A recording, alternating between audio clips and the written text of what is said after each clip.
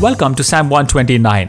This is yet another pilgrim psalm, a psalm they sang as they climbed their way to Jerusalem.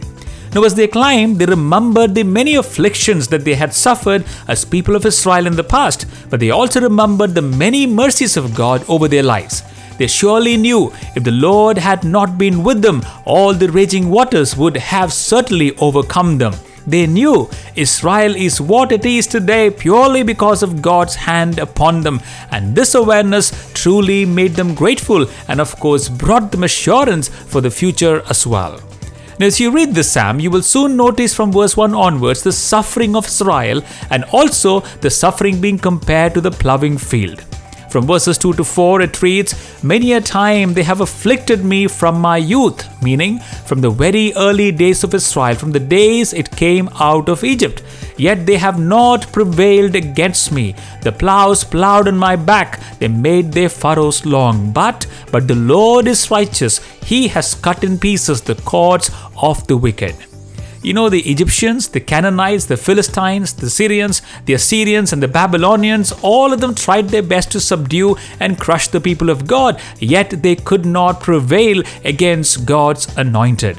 And of course, later on, we read of the Greeks, the Romans, the king of Europe, the Tsars, the Nazis, try their best to wipe out the Jews, yet they remain to this day. It is Boyce who says the Jews are the longest enduring distinct ethnic people on the planet.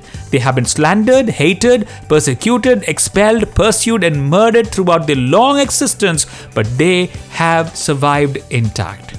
But here is the thing. How do you and I handle a situation that feels like a plow right on our back with our faces in the mud? How do you and I handle a situation that feels like a plow right on our back with our faces in the mud? What can we learn from this psalm? Warren Wiersbe says, first, we must accept our situation. We must accept our situation. If the Lord is allowing people to plow our back, then be assured God has planned a harvest as well. However, he says, we have to ensure that we plant the right kind of a seed. Now, this is because if you plant anger and malice, we will reap anger and malice and not the blessings of God. Second, we must trust the Lord to help us. We must trust the Lord to help us. In His own time, God will stop the plow and cut the cords so that the enemy can no longer plow any longer. All their efforts shall be rendered useless. In verse 6, the psalmist says, "The Lord is righteous. He has cut in pieces the cords of the wicked. Yes, He will cut in pieces the cords of the wicked." Third, we wait for the Lord to judge. We wait for the Lord to judge. In verse 5 following, he reminds us that God will surely put the enemies to shame and make them wither like grass.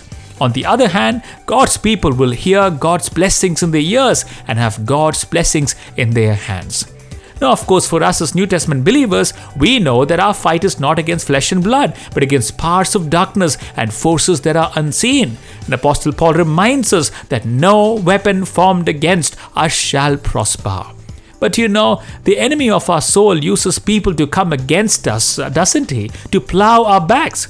However, let's trust the Lord. If He allows the plowing, it is for a reason. Remember, we said few days back, nothing can touch us unless it touches our Lord first. So let us trust the Lord to help us in our moments of anguish and pain. He will stop the plowing, and let us therefore wait on the Lord to judge.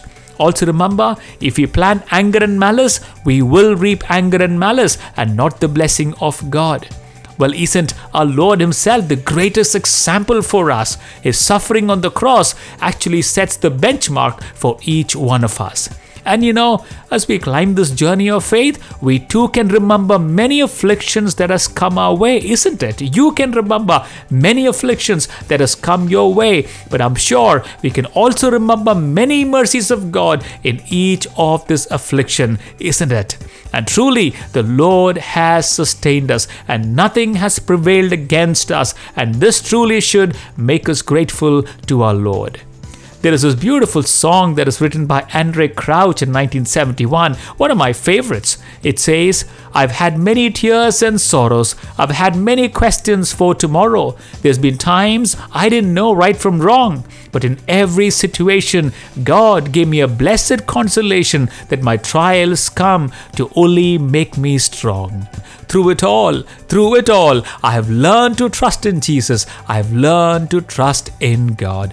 Yes, through it all, our Lord works for the good of those who love Him." Shall we pray? Heavenly Father, I know as a Christian I shall face persecution and suffering in this world. Yes, why would I even expect to be treated better than how you were treated while you were on earth, O Lord? But I know through pain and suffering, I can persevere in Christ who has assured me victory. So therefore I pray, teach me, O Lord, to wait on you patiently so that I may overcome evil with good. Yes, ploughing times can be productive times for each one of us. Ploughing times can be productive times for each one of us. And therefore I ask, O Lord, for strength and courage and the assurance of future that you give me. And this I ask in Jesus' name. Amen.